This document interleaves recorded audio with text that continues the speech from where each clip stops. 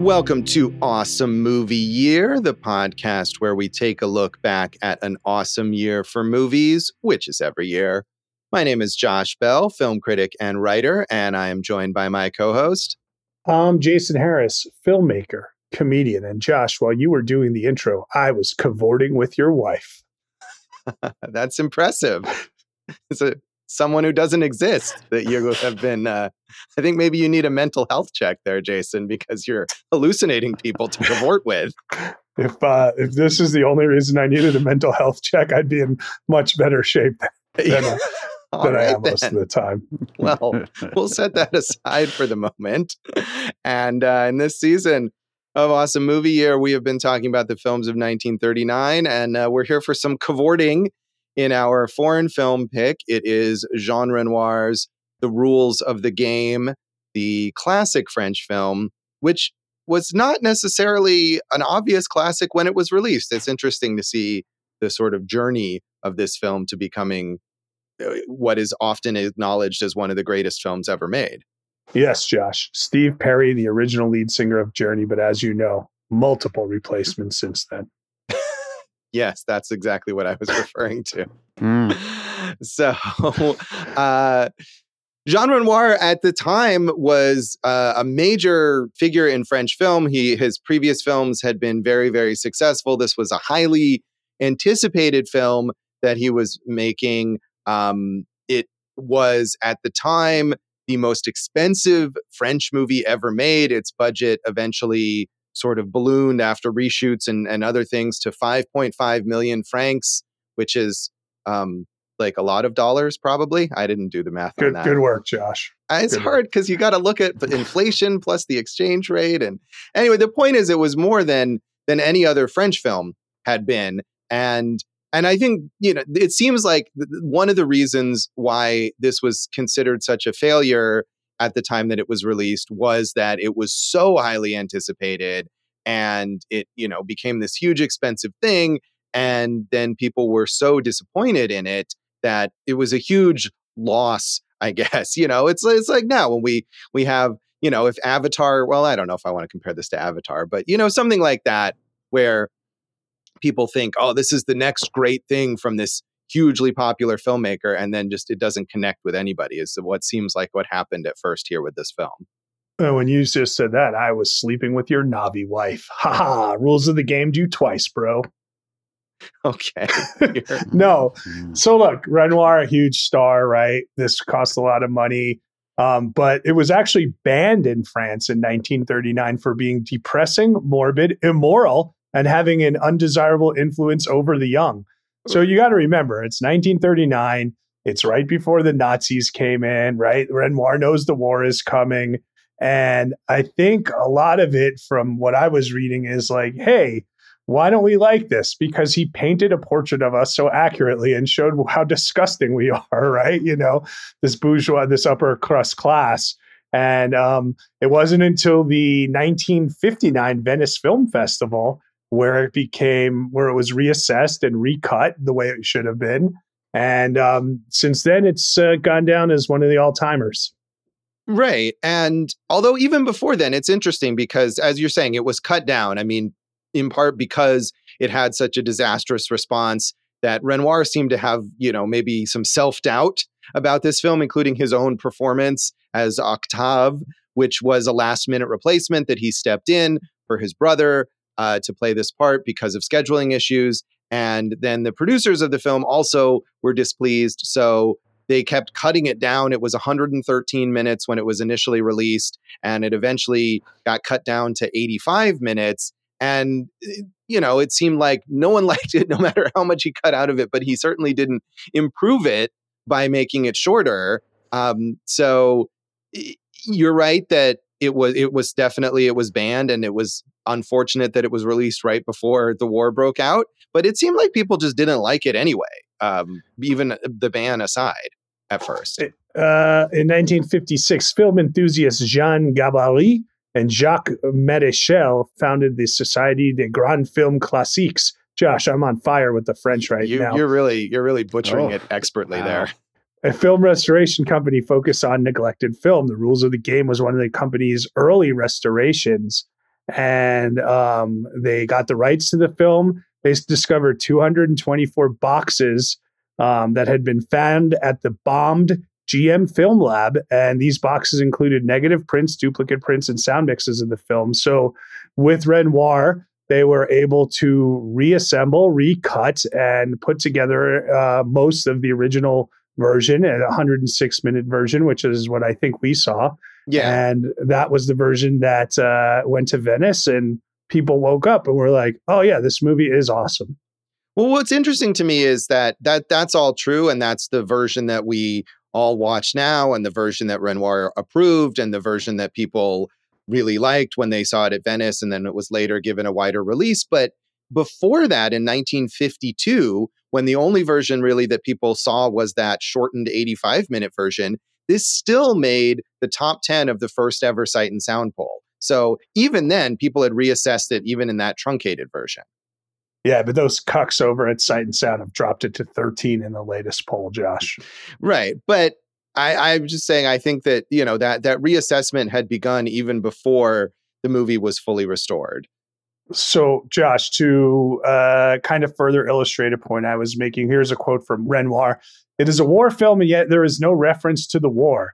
A reconstructed documentary, a documentary on the condition of a society at a given moment. And I think a lot of it was, you have to figure the upper class people that this is poking fun at didn't really seem to care to be poked fun of at the moment. Right. Although honestly, watching, maybe it's just a contemporary perspective, but it seems pretty mild the way that they are poking fun. I mean, until maybe the end when it gets dark with the shooting that maybe we'll talk more about later. But otherwise, it's just, these people are kind of frivolous and they're all having affairs with each other. But it's light and it's funny. I mean, and it's meant to be funny, not only in a satirical way, but in just kind of like a slapstick way too. So I don't know. It seemed like an overreaction to me. Well, I would agree with that. It's a great movie, and it is very funny. Yeah. So interestingly, if you look at critical response from the time that it was released, it is mostly negative. And as is often the case with these older foreign films, as I think has happened with us a few times before, of course, the movie in any form didn't make it to the United States for quite a while, although Variety did review it in 1939, presumably seen by a critic that they had in France or something like that. So in 1939, reviewing that 85-minute version, Variety said, "The Rules of the Game is one of those controversial picks bound to elicit much comment, but definitely lacking in marquee strength. It's advertised as a comic film, quote, called upon to open new horizons for the French cinema, taking its inspiration from a new school. As an experiment, it's interesting, but Jean Renoir, who directs, wrote the scenario and dialogue, and takes a leading role, has made a common error. He attempts to crowd too many ideas into 80 minutes of film fare, resulting in confusion.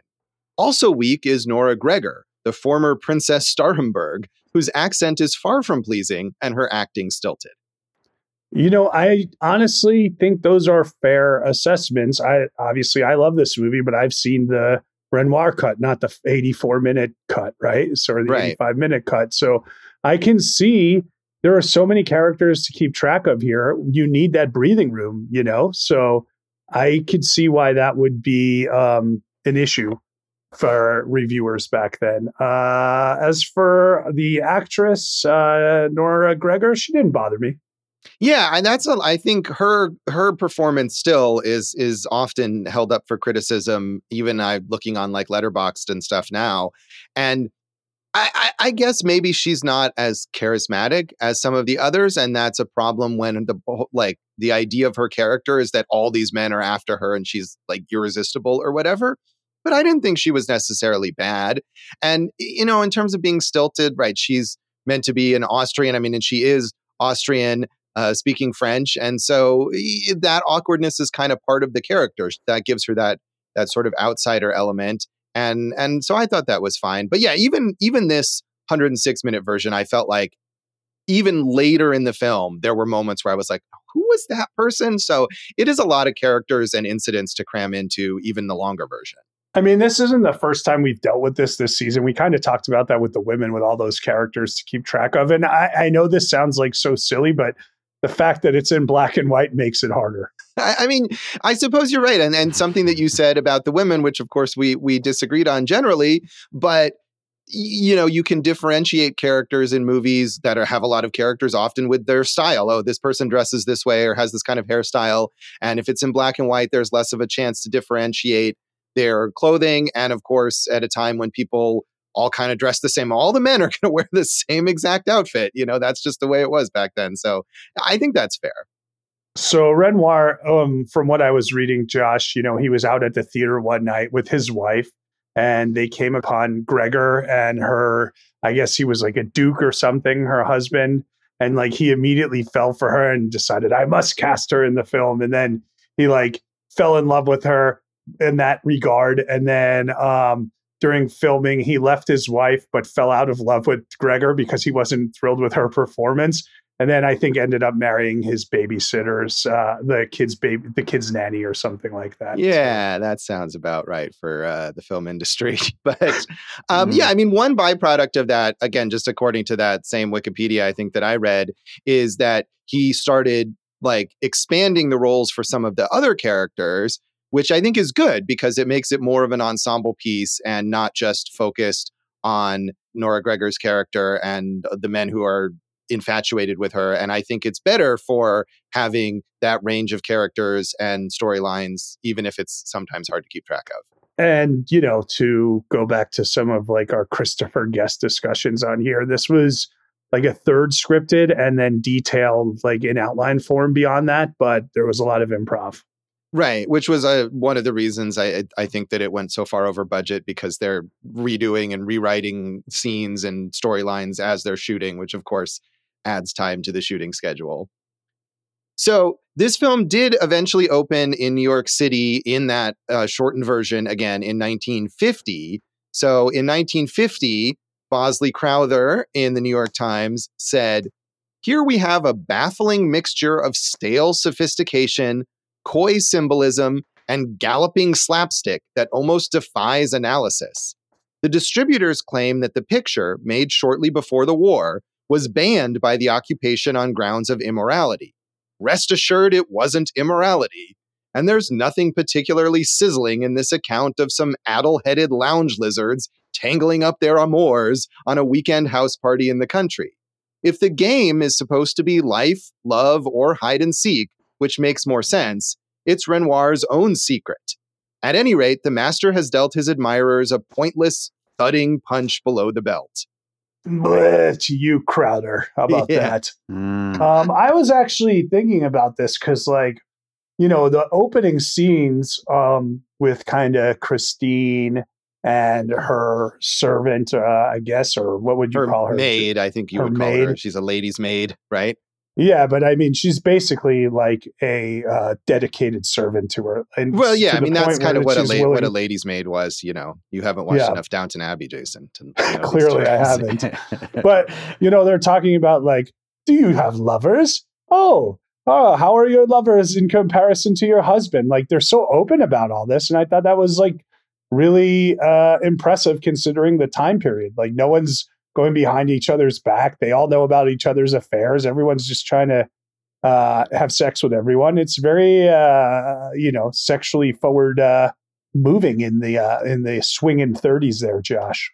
Right. Well, I mean, as we talk about with all the American films that we have covered and will cover, the Hays Code was constraining what you could do in a Hollywood film at this time, but that's not the case in other countries. And so they're able to be frank about that in this movie in a way that a Hollywood movie would not at all have been able to do in 1939.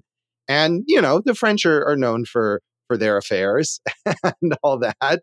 So that kind of fits with it. But on the other hand, I mean, I agree with you. I appreciate how sexually free it is. But as this kind of satire, right, you have to wonder, is that the sexual freeness of it is something maybe that Renoir is critiquing as morally bankrupt?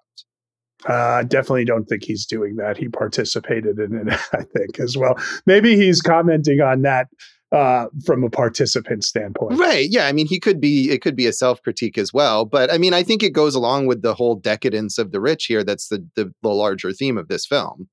I agree with that. And I think that's part of the brilliance of it is that even in the beginning, they know they're on the verge of war. I mean, that's all there in like the kind of title card stuff right before the story starts. And like, because they never mentioned the war and they go about these dalliances, I think it adds like almost an extra layer of just kind of sadness and surrealism to the whole thing. Yeah, I mean, and making Christine Austrian, which was only done because of the casting of Nora Gregor, obviously that adds a layer to it as well in terms of the war, because here's someone who has left Austria and is now in France, and people would have been fleeing from the Nazis during that period of time. So it's another way to think about the effects of the war in a larger sense. I'm glad I mean, I had seen this movie a long time ago, but after watching like The Last Metro, kind of have a different appreciation for it as well. Yeah. I also, had seen it a very long time ago. So in 1951, the shortened version again managed to make it to London, where Virginia Graham in The Spectator said, "The Rules of the Game was the last film made in France by Jean Renoir, a film which he wrote and directed and which he plays a leading part. Though pictorially it is very satisfying. The scenes of pheasant shooting on a crisp autumn day are beautiful, though they seem strangely inappropriate to a French film. Renoir has mixed high tragedy and low comedy to such an extent that one is bewildered. The group of aristocrats, most members of which are indulging in illicit love affairs that make them dismally unhappy, are constantly being interrupted by the slapstickery of those below stairs, whirls of valets and maids chasing each other through marble halls waving pistols. The author, Dalio, Gregor, and Roland Toutain are effectively sad, bad, and mad as the mood takes them, and for all their charm and inconsequence, it is hard to hang on to their coattails." They're also cads. Yeah, they are. Maybe they have children so they could be dads. This is some good old rhyming here in this the pilot this review. Yeah. Flew across the Atlantic. That was rad. I don't know if they would have used that term in 1951. Well, I'm glad to have watched this movie. Yeah. I mean, I think, she mentions the slapstickery here, and I could see how it would be jarring to go from one to the other, but I feel like it fits together, and maybe, it's choppier in that shortened version. But to me, it didn't feel too jarring to go from like the hunts and some sort of like serious romantic bits to the wackiness of the chasing around the estate with a pistol or whatever. "I say, I've come for an evening of cinema, and you have brought me to this house of slapstickery. How dare you, you brute!"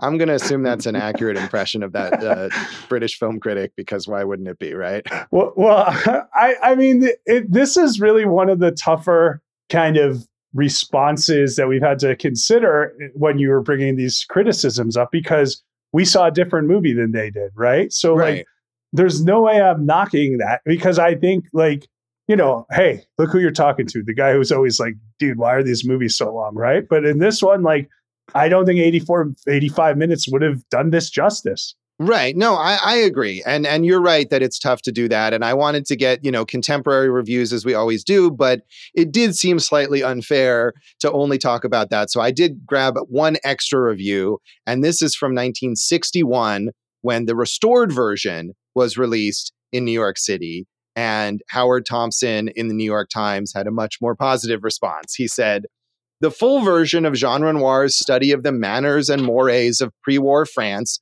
opened yesterday and completely justifies its European reputation. Admirers of the director's work will not find the moving simplicity of his expression of a pacifist theme in Grand Illusion or the colorful decor of the river, but will discover instead a deeply personal statement of unusual richness and complexity. Renoir obviously set out to make a masterpiece, closely following the literary tradition of Beaumarchais, who also foreshadowed the fall of a decadent aristocracy on the eve of the French Revolution. For discerning audiences, the rules of the game affords a memorable experience. Yeah, Beaumarchais was an influence on this, correct?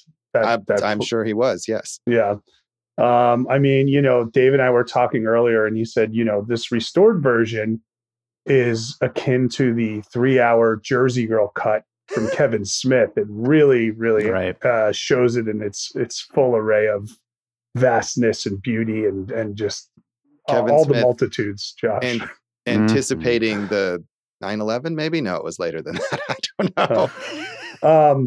Well, no, they knew they were going to war here, but they're talking I watched The River, which, he made in India. And I think one of the strengths of that is the kind of use of not just environment, but like before he starts a scene, he'll like, just kind of keep the camera on some locals. So you're getting to learn like local culture and local flavor. And like with this movie, I think, he uses a single setting in a really, really unique way. And I don't know what they cut to get it to the 84-minute version, but honestly, I think you could have cut everything from before them arriving at the mansion, and you could have all had it in one single setting, and that would have been enough to kind of propel this film.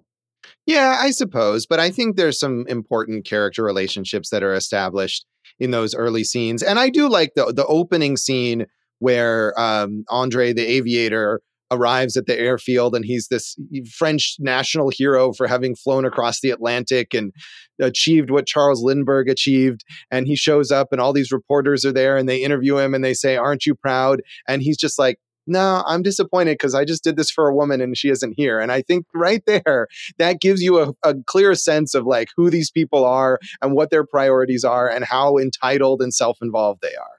Well, I agree, but also he did do it for a woman, and he did the thing. So, I mean, he crossed the Atlantic. When have you flown across the Atlantic? I have not ever done that, but yeah. So you need to meet a lady to inspire you, Josh. Yeah, inspire me to buy an airplane ticket to cross the Atlantic. Hey, that counts as a way to do it. But what I'm saying is, I agree. I like that scene too. But I'm saying I think they could have gotten all those points across in a single setting. Yeah, no, maybe so. And I don't know I don't think that's how it was cut in the shortened version. Like, I think it does include shortened aspects of those early scenes as well before they end up in the country's house. Right. It would not have made sense to just cut the first 20 minutes. I'm saying you could reconfigure it from a script standpoint. But anyway, you don't need to, because it's a classic, Josh. Right. Jason's rewriting the rules of the game here.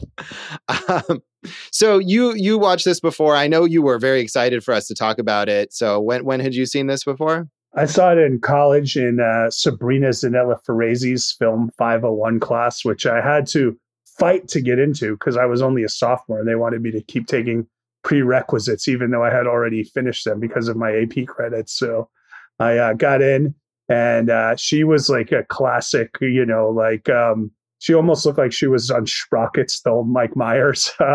But she was, like you could see her working in film restoration, that type of professor. And I miss her, Josh. I miss her a whole lot. I don't. Okay. I thought that was a nice little moment, but no, she's married. Maybe in honor of this film, I'll sleep with her. That was really not. I thought you were going to say something nice about someone like a professor who taught you about film, but I liked her. I liked her as a professor. Although I will say we did have our own little film festival, and she would we would submit like movies that we made, and she submitted one that she made, and like the class voted. She would say hands, and if more than half the hands in the class went up, then they would have to get shut off, and her movie got shut off right away. And then Josh, I submitted a film that you and I made in high school, which was a love story between a dog, a cow, a blender, and Janet Reno. And the audience liked it quite a bit. She kept saying hands, hands more often than not, and no one would raise their hand, but then she shut it anyway. So Zanella Farazi and I still have some heat because I beat her. And I beat THX 1138, the George Lucas movie, in there. So she endorsed the rules of the game, but not our weird music video. I didn't remember that Janet Reno was part of that. Our friend Jake played Janet Reno in there. So, I went. Do we have this on VHS somewhere still? This is I hope so. Bringing back some memories. I hope so. High quality filmmaking that I edited on 2 VCRs. Yeah. I think the real breakout star of that was my dog, Lucy. We got some good dog acting from the dog. I remember that. That was pretty good. I want to see this. Yeah. It's something. All right. But anyway, I think John Renoir would appreciate the risks we took there. Yeah, that's exactly what I was thinking as we were making it. What would Jean Renoir do here? He was like, how do we, impart the spirit of the rules of the game into this film? Absolutely, yeah. So I too saw this movie in college. I'm pretty sure that was when I last saw it in a class on French film. I don't remember really anything about the professor of that. I don't have a roller coaster of a story there, but like you did. But I remember really liking it in college. And I think this had been, on my 1939 top 10 list high up. And this time I was not as engaged with it, but it's a very, very well made film. So I was just maybe a little less drawn into it this time for whatever reason. But I do like it. I was glad to revisit it because I remembered basically nothing other than I think that I had liked it. But in terms of the details, nothing had remained. I remembered a good amount of it. Yeah, I mean, I know you love this film, and I think more so than I do. So maybe it just had stuck with you more. But it was good to revisit because it felt new. So, Dave, had you seen this or any Renoir films before? I had not seen any of his films, and I barely showed up to college, so I couldn't have watched it in any college classes. So. What college did you go to? UNLV. Oh yeah, well they give you bonus points for not showing up there. Yeah, sure. All right. Anything else about the background of this film you want to mention, Jason? Hey, Dave, do you know how you get a UNLV graduate off your doorstep? How? Pay him for the pizza and tell him thank you. We'll come back and talk about more of our general thoughts on the rules of the game.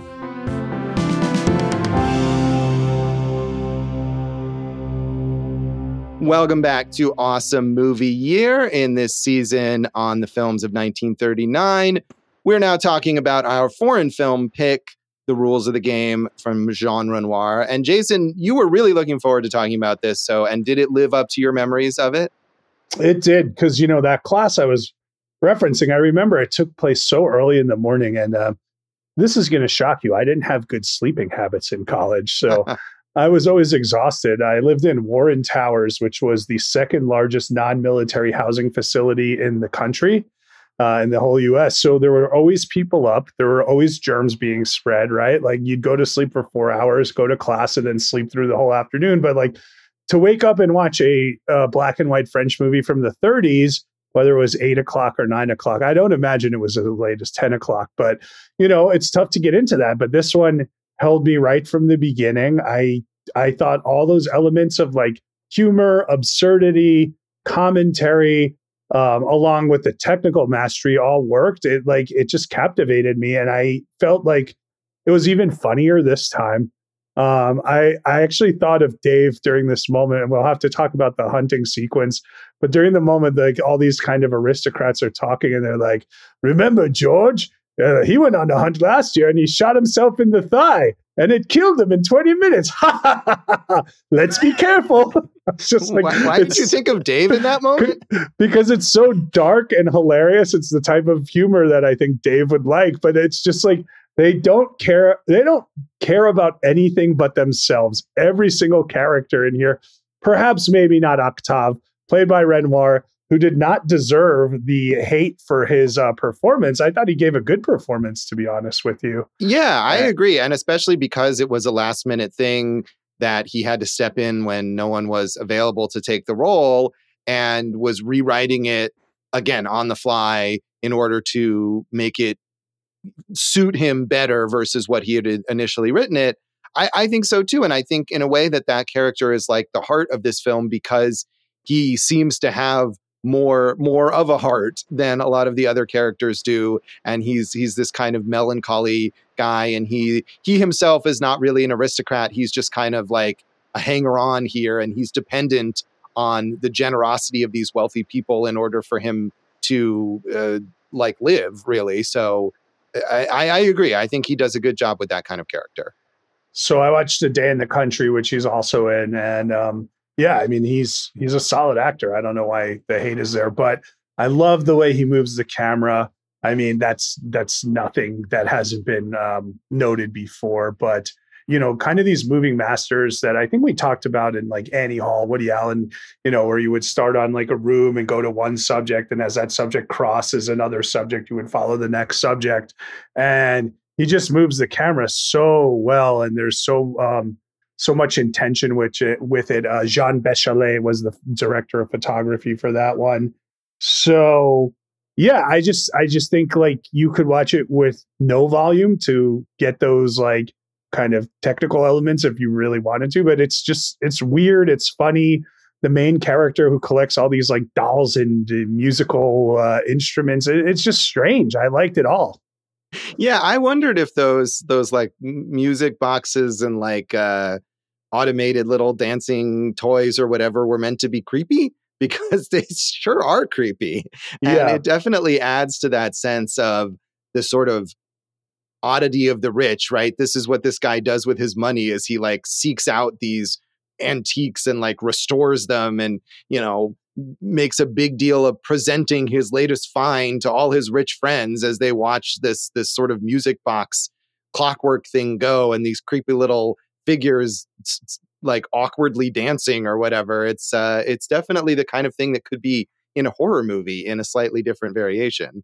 I think you're right. I saw that Renoir had said that was the best film he ever filmed, and that performance was thought the top performance by the actor. Is this Marcel Dalio, who plays the Marquis there, who is the one who hosts everyone? He is the owner of this country estate, and is the collector of the weird music box things. Yeah, I mean, that whole sequence is strange because they're like all there for like a weekend getaway, and then they're like, well, we got to put on the show. Like, what? Who for who?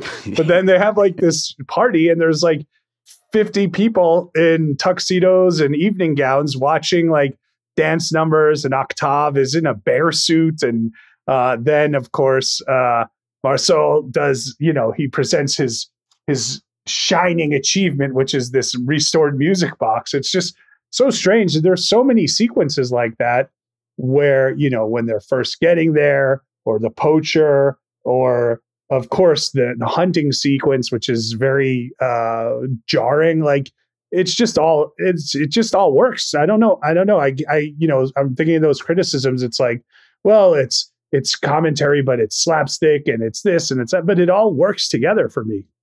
Yeah, I mean, I agree in that sense that it didn't feel like it was choppy going from one thing to another, where you have the slapstick of like the performance that you're talking about, or especially like Octave in the bear suit, where there's a running bit that he can't get out of the bear suit, and he keeps trying to ask people to help him get out of the bear suit, but they're all busy with their own little dramas and they won't help him.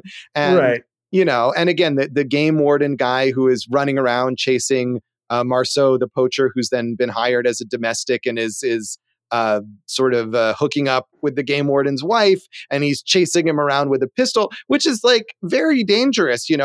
They got an active shooter here in this house, just as we learned at the end of the film. Exactly, but they just treat it as this sort of like amusing little diversion or whatever. And Renoir presents it as this bit of slapstick comedy, but yeah, the hunting sequence is very jarring and is sort of horrifying in that, I mean, they really did film the hunting and killing of all these animals. They used local residents of that area as stand-ins for the actors, and they shot these animals. And I think it's meant to be upsetting, even though, of course, this was just this was a thing that people did, and it was perfectly acceptable to do. But seeing it presented in such a stark way, and especially the reaction of the characters of just being like, oh, whatever, I think is meant to be a bit unsettling. I think, I mean, what I had read, Renoir even said, Renoir had never hunted in his life and wasn't even there. He had like his second unit shoot those sequences because he thinks hunting is so appalling. So he put it in for that commentary. And I think you're right, because you don't hear him like, well, we have to go catch our dinner for tonight, right? It's all like, well, it's Sunday morning, chap. What else should we do but kill some pheasant, So, but it is very disturbing because you're seeing these animals literally get shot, and I don't like that, Josh. I'm not a fan of that. So right, and that's fair. So, and yeah, obviously they're not shooting them for the sake of eating them. They shoot so many. There's no way that they're going to eat them all. And hundreds, I think. The purpose of it is to just shoot as many as you possibly can because it's a game and you win by killing the most animals.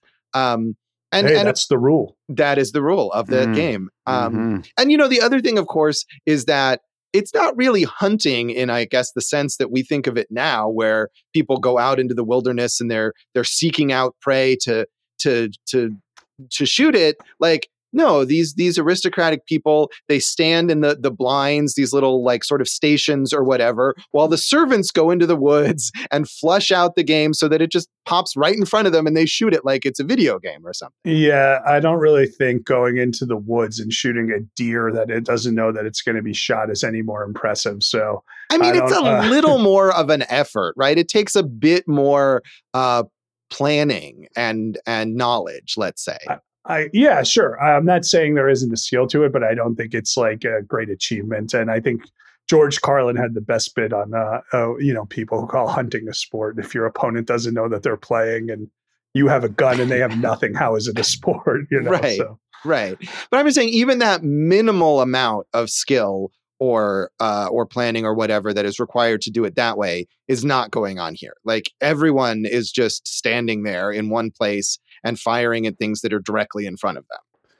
Josh, here's a quote from Renoir that I love because it kind of sums it up, like with the idea of like this kind of laser focus, but also this kind of just absolute chaos. He was trying to make a precise description of the bourgeois of our age. Ambition when I made the film to illustrate this remark: we are dancing on a volcano. I mean, that sounds about right, right? The idea here, we know the war is coming, and even audiences in 1939 knew that it was coming, and these people are either oblivious or they just don't care. They don't feel like anything like that will ever touch them. Right. And so they're far more concerned with their affairs and their, jealousies and whatever. And then when violence does come, as you say, they have that one reference to a fellow aristocrat who died in a hunting accident. And then, if we want to talk about the ending of the movie, because of all these ridiculous jealousies and misunderstandings, that game warden kills Andre, the aviator, by accident, just because he meant to kill somebody else. He thought Octave was having an affair with his wife, which was not the case. Or actually, it was the case, but not in that moment. That's not what was happening. And instead of being horrified, Octave wasn't having an affair with his wife. He was, with the maid. Yes, he was. That's what what you referred to in the beginning of the film. No, you're wrong. Octave was in the greenhouse with the Nora Gregor character, but they gave her the cloak. Right. No, exactly.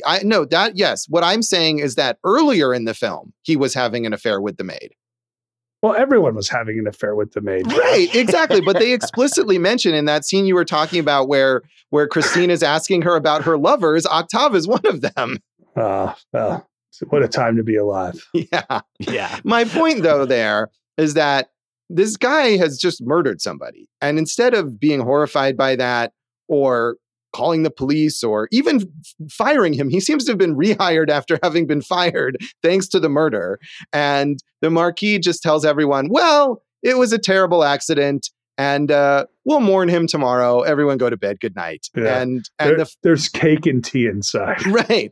And the final comment is from the general, one of the guest characters, saying to someone else, like, that Marquis, he really has class. Like, that's the nice end of the film. And I think that is really indicative of, if we want to, that is the most scathing to me moment of like indictment of the decadence. A lot of it is just silly comedy. But that moment where they're like, yeah, somebody got murdered, but whatever. And isn't it classy that he swept that under the rug? That's the moment. Yeah. And I think that goes back to the incident I mentioned with like how they don't care that George accidentally killed himself hunting. But I also loved, there's a scene, it's so unnecessary. when we think back of like Fargo, right? And Frances McDormand, when she goes and she meets her old like high school friend, and there's that scene you could totally cut from the movie, but it's so weird and strange and so lovely with color. There's a scene in there. And I think this really added to it because you like, you're saying you not only have this, high society, but you have all the servants and their sub stories, right? So they're all sitting at dinner and they're talking about, whatever, some other baron or aristocrat. And the chef comes in. He's like, I used to work for this man. And he tells this whole story that is so irrelevant to everything going on. I think the whole point was like that the guy didn't really pay him as well as he should, but like it just comes out of nowhere and there's no reason and no one really acknowledges it. And then he just goes back to making the rest of the dinner. And it's like, you could easily cut that, but it's just wonderful.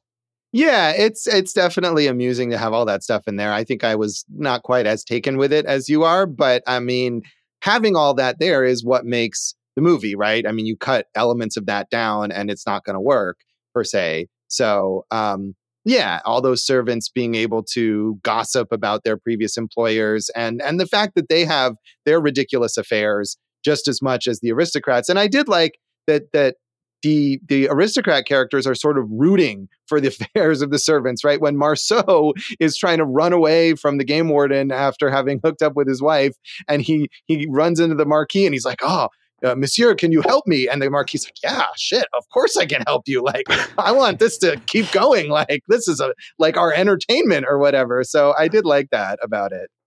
Yeah, Dave, what did you think of the movie? Yeah, I thought it was really funny and weird, like you guys have been saying. And one thing that I was thinking about was how modern this movie feels. I feel like it's the most modern feeling movie we've covered this season. And, that's saying a lot considering how many years ago this is. But it just feels like the sensibilities of that strangeness, the sense of humor, and like the sharpness of, the satire of it all. It definitely feels modern. I was listening to your episode of Piecing It Together that you two did on your top 10 first time watches last year. And Josh, you had, to my delight, The King of Comedy on there, the Scorsese movie, which I also saw in college for the first time. And I remember thinking like, this came out in 83. It was panned by critics and then got reassessed over time. And it was like 30 years ahead of its time. And I kind of feel like those are akin to each other, this movie and that movie. Yeah, it does feel ahead of its time. I do think, though, also, again, this goes back to the Hays Code and just things that filmmakers in Hollywood maybe would have done, but can't do. Sure. And why you can watch a movie from 1932 that seems more modern than a movie from 1942 because of things that they weren't able to do thanks to the Hays Code. But this definitely feels modern. I agree with that. And I think that's why when we did like our some other seasons like 53, I was bored, or when we did 67, you could see like the French New Wave was pretty far ahead of like where most American films were at that time. Right. I want to give a shout out. I mean, we mentioned Nora Gregor and her performance that a lot of people don't care for. We mentioned Marcel Dalio as the Marquis. I want to mention Paulette Dubost, who plays Lisette, the maid, who is just, to me, like was the best performance in this film. She's so vibrant and fun, and she's the most likable character, I think, because on the one, she's not an aristocrat, but she is just as engaged. She's just as horny as all the aristocrats. She's the one who has all these lovers and is engaged in all these affairs and is married to this guy, but doesn't really seem to put much stock in being married to him and is happy to have an affair with whoever shows up. And I just loved her performance. I thought she makes that character so likable and so charming. And that to me was like the character to focus on while I was watching this film. Yeah. Okay. That's cool. I really thought Renoir was, as Octave was, the character to get behind as well. He was my favorite. Yeah. I mean, I agree. Like I was saying before, I mean, I think he's presented as the most layered and the most sympathetic. And of course, it's this kind of tragic, unrequited love that he has for Christine. And at the end of the movie, he realizes that he could never really be with her. And he sends Andre off to be with her, of course, sending Andre to his death and thus saving his own life. But it's still this sort of tragedy that he can never have love. I mean, is it that I feel like that spoke more to him as a character than more about the circumstances around him. Like he just, was kind of like, he never felt that he was good enough for the high society class and the people he was with. And you could tell like there were those issues of whatever self-image, self-confidence. And it kind of felt like he didn't feel like he deserved to have love. Right. I think that's true, but it's also because of the class differences. I mean, what happens is that he's ready to run off with Christine, and Lisette, the maid, tells him, like, what are you doing? Like, you don't have anything. Like, what is she accustomed to? What can you possibly provide for her? And he, I think, realizes, even though maybe you want to give Christine the benefit of the doubt and say, oh, she'd be happy if they were in love or whatever, but she is used to that. She does come from this aristocratic background. And he realizes, like, in the moment, maybe they declare their love. Christine also is very fickle. Like 10 minutes earlier, she has declared her love to Andre. Yeah, that's a little strange. I agree. Yeah. Also, it's strange that we're talking about that. And Nora Gregor, the actress, she, like we said, she was basically akin to a duchess in Austria. And then they fled to France. And then they had to flee France, where they lived in Argentina. And they led a very modest lifestyle. So it's interesting that she played this woman, and now she was kind of ended up living both ends of that spectrum. Right. I mean, I think part of the rewriting of the character once she was cast was maybe to reflect some of her actual background. But yeah, I mean, in terms of Octave, I think it's both. I think it's that he maybe has this low self-esteem and doesn't feel like he deserves love or deserves someone like Christine, but also the way that society is set up is going to keep him from that, even if he went. Sure. It's like a caste system almost. Yeah, so. It is indeed.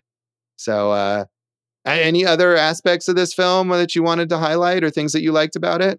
I mean, Josh, this is a classic in every way, technically. Jean Prat, the film director, said the film's soundtrack was of a perfection never equaled by any French film. And obviously, I thought with that, the idea of like kind of like the dialogue and like just kind of there's a soundscape going all the time. And it does in a way remind you of Altman. And Robert Altman said, the rules of the game taught me the rules of the game. Did he say it in that way? Sure did. Well, I had to present it to get some really good dramatic effect there, yeah, Josh. So, but yeah, no, I think I'm ready to rate this thing out of 5 weird, crazy music boxes. Yeah, why not? Out of 5 music boxes, how would you rate this?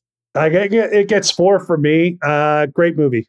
Yeah, I give it 3.5. I mean, it is a great movie, and I certainly would recommend people watch it. I think, like I said, for whatever reason, I wasn't quite as engaged with it this time, but it is a deserved classic, and it's one to watch. So, Dave, how would you rate this? I went 3.5. It's just all those killed animals that brought me down from That's 4. Fair. Right. So. Yeah, I know that's in it because Jason, I remember when we talked about Stagecoach, you downgraded it because of the animals that were killed during that filming. But this one doesn't get a downgrade for the animal. Well, I think I did. That one, I think I did. And I think I probably would have given this 4.5 without those. Okay. So. Fair enough. Yeah. So we'll come back and talk about the legacy of the rules of the game.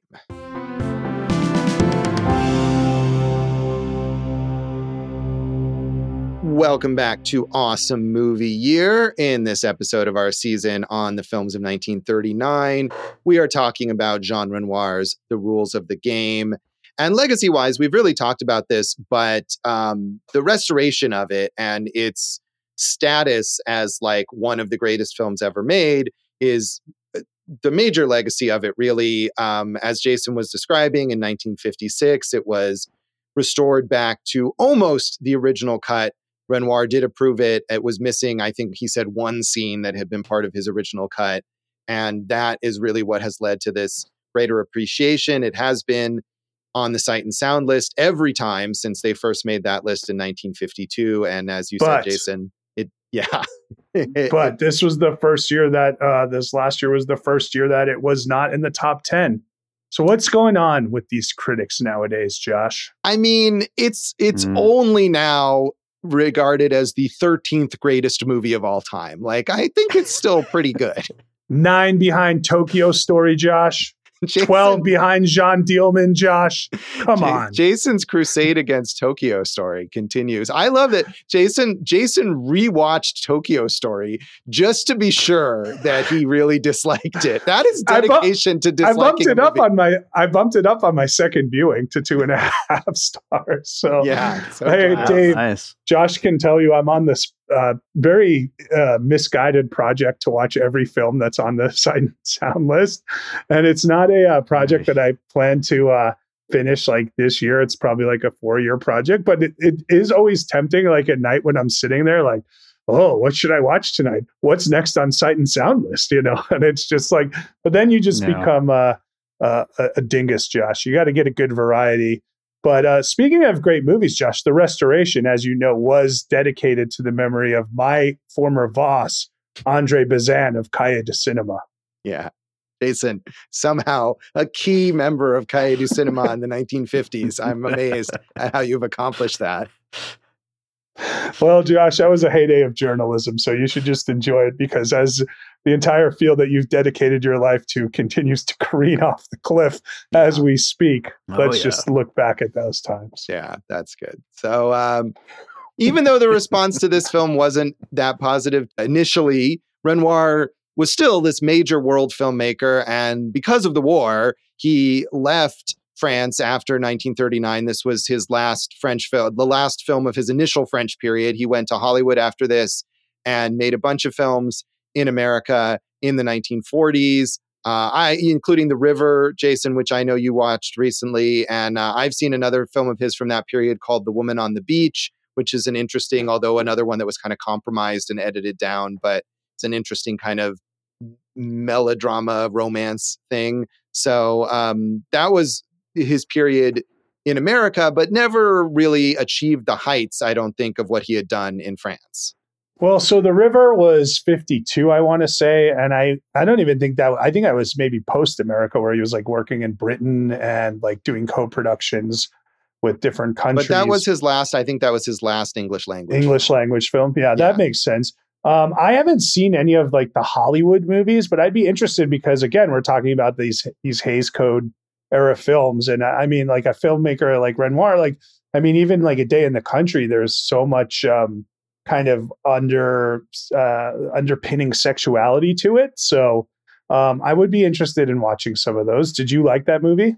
I mean, I liked it, but I didn't love it. And it's definitely one thing that you can tell that part of the clashes that he had with the studio and things that were cut were related to sexuality. And it involves an extramarital affair. And there's, certain things you just couldn't do related to that with the Hays Code. And so it's not surprising that he might have butted heads with the censors in Hollywood during that period. And I don't know if that happened on every Hollywood film that he made, but certainly it did on this one. Because, as you say, he had this freedom in France in the 20s and 30s to depict sexual relations much more freely. It's just so crazy to me, man. Like, if we don't talk about sex, no one will want to have it. Right. Yeah. We'll pretend it doesn't exist. So, Dave, you watched an early Renoir film for this as well, right? La Bête Humaine? I did, yeah, which I believe came out the year before this. Yeah. But I liked it just as much as this one. It's very different, almost noir style, but also like kind of just about like a real shitty woman that ruins a guy's life. And it's it was fun. It was like a real guy's guy movie. Yeah, I would like to see that. I mean, I've seen, like I said, The Woman on the Beach, and I've seen Grand Illusion, which is the other most highly acclaimed Renoir film, but I saw it a very long time ago, and I would have liked to watch more Renoir this week, and my time management skills were not up to getting to that.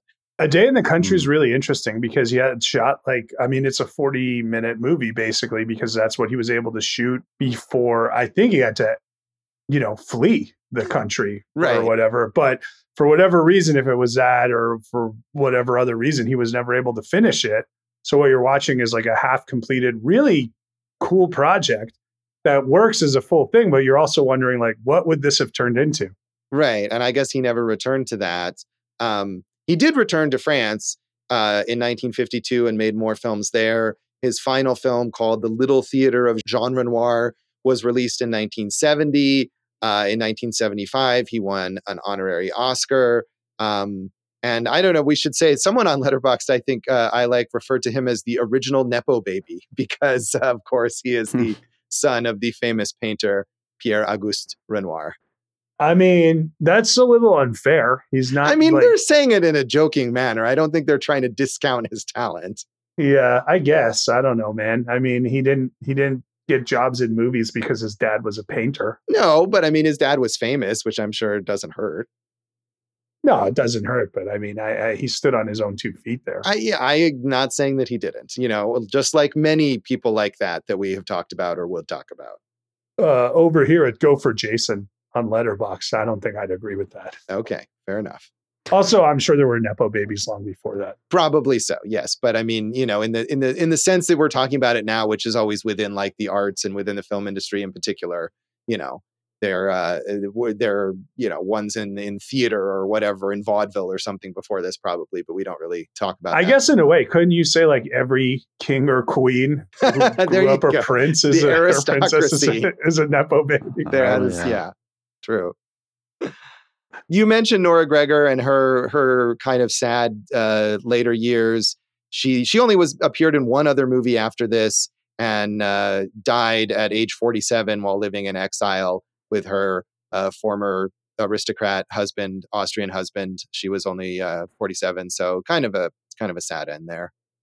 Yeah, it is. Paulette Dubost, who you had mentioned, was in over 250 movies and lived to 100, Josh. Yeah, she has credits in French film and TV all the way through 2005.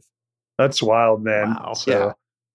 And Dave was talking about The Grand Illusion. Obviously, Renoir, one of these directors who loves working with actors repeatedly. Marcel Dalio, the Marquis, was in Grand Illusion. Also, I mean, this is just so crazy because I pulled this quote where they said, German Nazi army in occupied France used posters of Dalio's face as a representative of a quote unquote typical Jew. He fled to America, where he was in movies like Casablanca. He never achieved the level of fame that he did in France, but all of the other members of Dalio's family died in Nazi concentration camps. Oof. Yeah, that's horrible. Terrible. Yeah.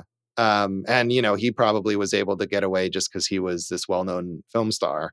But he had a decent Hollywood career. Gentlemen Prefer Blondes, a movie that we've talked about here. He was also in. And after having a small role in Casablanca, he had a major role in, which I was not aware of, the short-lived Casablanca TV series from 1955.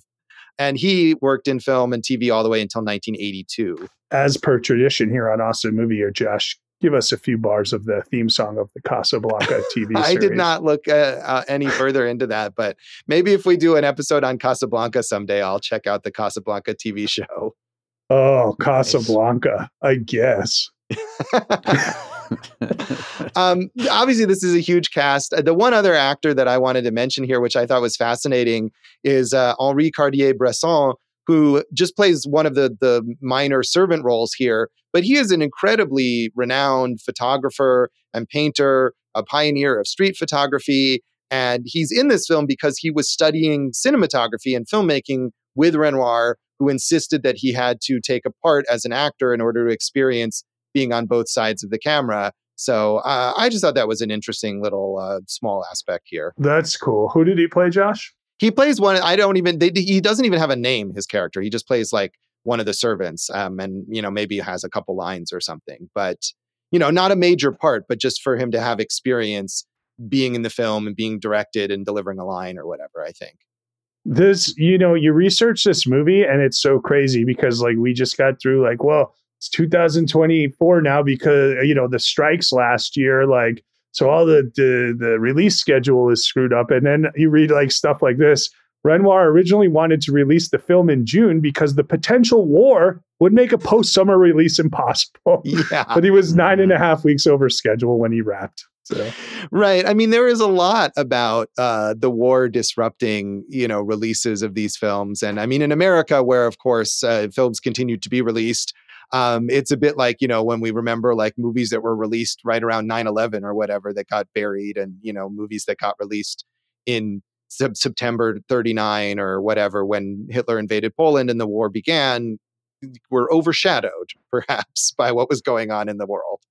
I found a lot of quotes from Renoir because I do think it's so amazing that like they knew the war was coming. They made a movie about with that impetus, knowing that this was a background in society, and yet there's no reference to the war other than a title card. And I think it like adds such weight to the movie. And Renoir, when we were talking about how people hated this movie at first, he said he depicted pleasant, sympathetic characters, but showed them in a society in the process of disintegration so that they were defeated at the onset. The audience recognized this. The truth is that they recognize themselves. People who commit suicide do not care to do it in front of witnesses. Yeah, I mean, I can see that. Although, again, I feel like what he's saying, they are pleasant. The characters are mostly likable. They're not as nearly as reprehensible as we might expect in a sort of satire of the decadent rich that we would have now.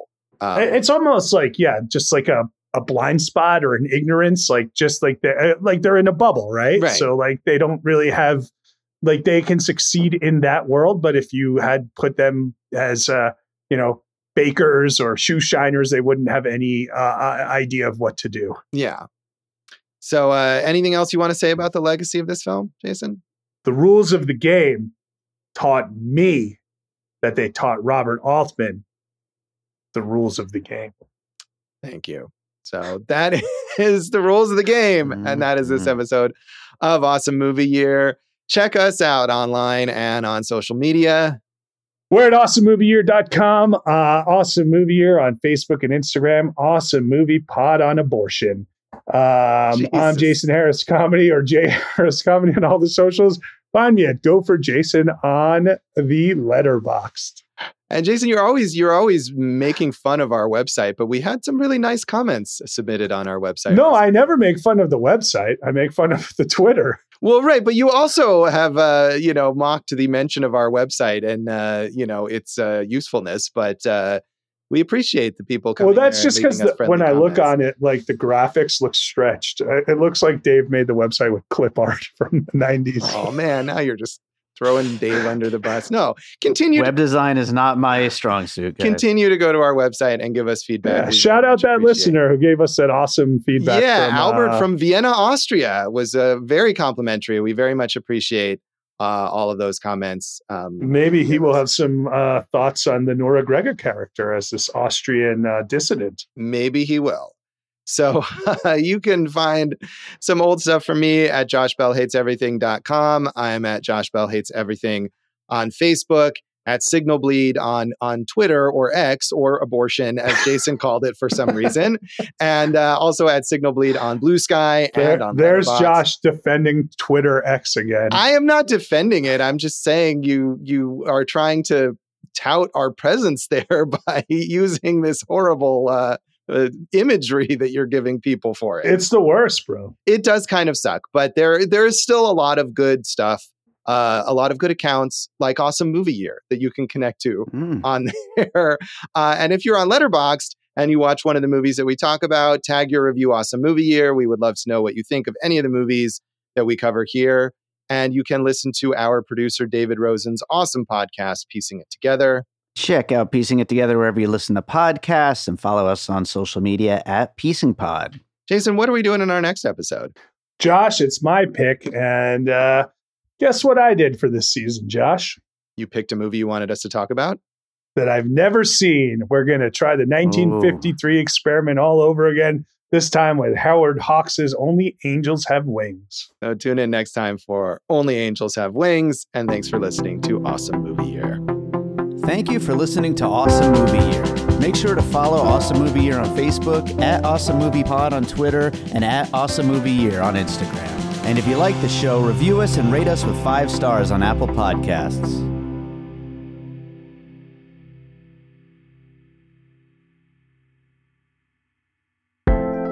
An All Points West production, produced by David Rosen in Las Vegas.